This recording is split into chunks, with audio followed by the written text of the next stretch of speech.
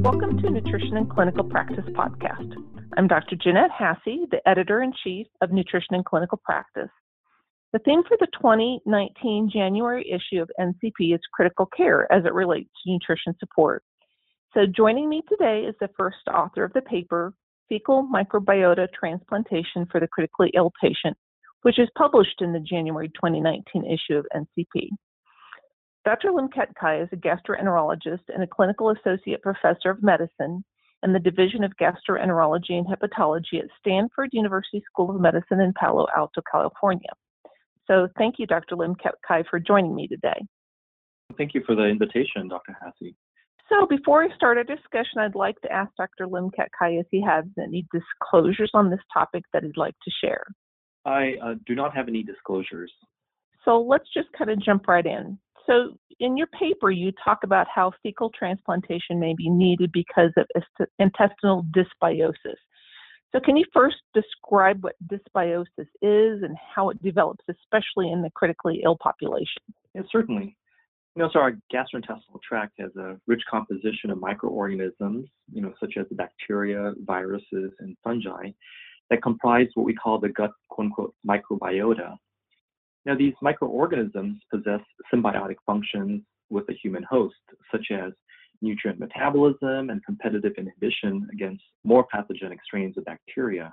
So the term intestinal dysbiosis actually refers to a disequilibrium of what one considers the normal healthy flora. In colloquial terms, that is the good bacteria versus the bad bacteria. Now, this is generally considered a different concept from the infectious gastroenteritis that one would get from consuming, let's say, contaminated food, for instance. But in the critically ill patients in particular, they are at risk for dysbiosis due to the high prevalence of medications or in particularly antibiotic use, dysmotility, such as from ischemia, shock, or immobility, and altered nutrition, systemic inflammation, and the whole host of comorbidities that accompany those patients who actually get admitted into the ICU. Specifically, can you tell us why we should even care about the microbiome in the critically ill population? So alterations in the microbiome, specifically intestinal dysbiosis, have been implicated with a host of health conditions ranging from gastrointestinal disorders, such as irritable bowel syndrome, inflammatory bowel disease, and so forth, to hepatic disorders and even psychiatric conditions. For the critically ill patients, emerging prospective data have suggested that the microbiome may influence the risk of adverse outcomes, such as extraintestinal infections, that is, infections not even just in the intestinal tract, multi-organ injury, and even death. So we've been talking a little bit about this fecal transplantation, and this may be a new procedure or term to some of our listeners. So can you give our listeners a brief overview of what fecal transplantation is? Basically, what is it? How did it come about? And how is it just different than us giving probiotics to our patients orally? So fecal transplant comes with several terms, one being fecal microbiota transplantation, the abbreviation being FMT, or otherwise more commonly known as stool transplants. FMT involves the transfer of feces, as the name implies, from a presumably healthy donor to its recipient.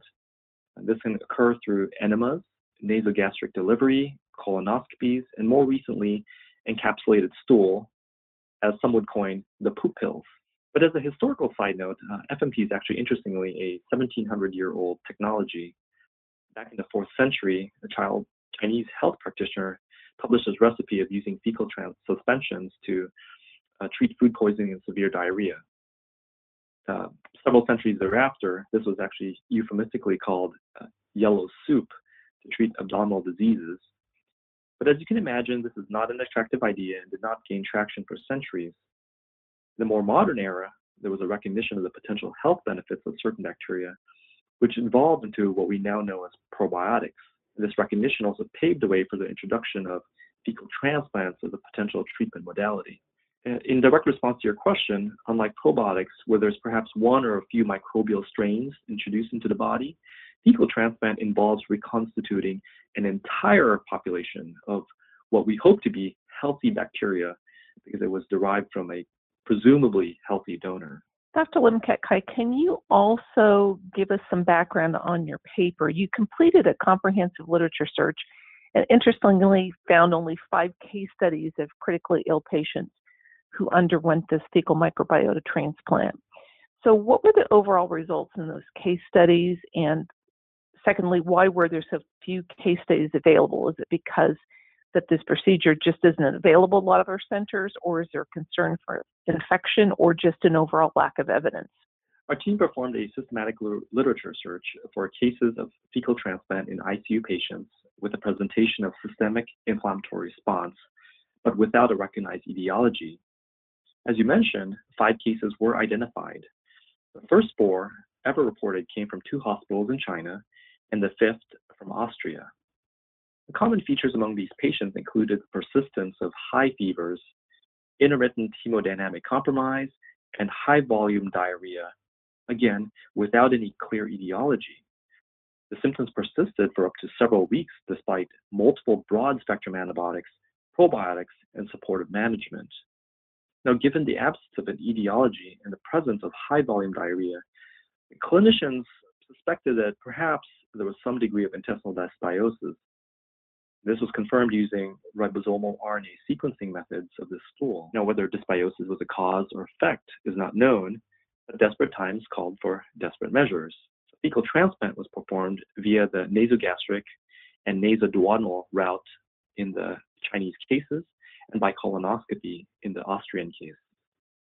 But remarkably, the patients effervesced as early as 1 day after fecal transplant, and this was after several weeks of high fevers.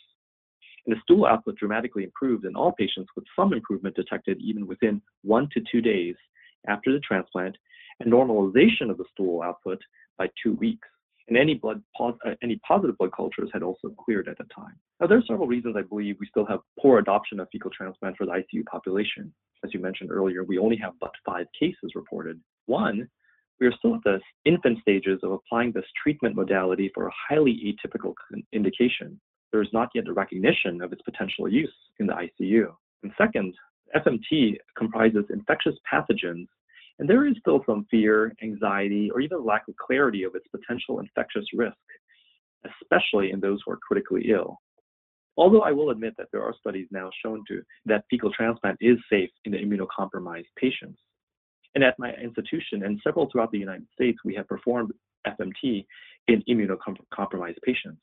But again, in the highly vulnerable, critically ill patient, one would hate to be the one that performs the fecal transplant that accelerates the patient's demise. But thirdly, there are also regulatory matters to consider. So notice that the cases that were reported did not include any patients in the United States. So in the United States, the only FDA-accepted indication for fecal transplant is a 3rd case of recurrent C. difficile infections. One could still perform fecal transplants in the non-C. difficile infected patients, but that would require jumping through several hurdles of submitting an investigational new drug application and all the administrative burden associated with that.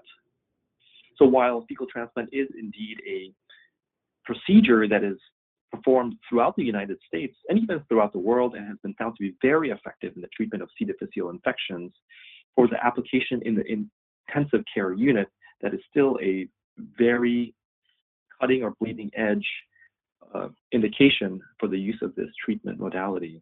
If you could kind of look into the future, do you think that this practice will become more widespread, or what kind of evidence or research needs to be done to make this be a more common practice, or to come up with a decision about whether we should or shouldn't be using fecal microbiota transplantation in critically ill patients? Yes, there are but a handful of cases, but fortunately, these are just the first signals of a potential benefit of fecal transplant in this critically ill population. And the benefit was actually quite dramatic in its outcome. So as more cases are reported, as our comfort and confidence in the use of the treatment in patients increase, and as more formal research studies are performed, I believe that there will be a progressive increase in its use in the critically ill patient.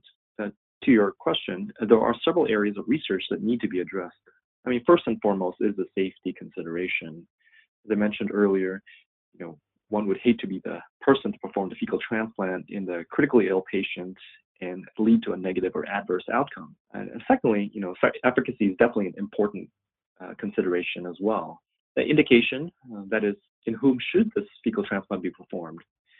It would not necessarily work in any ICU patient, and we saw common themes amongst the ICU patients in the 5 reported cases.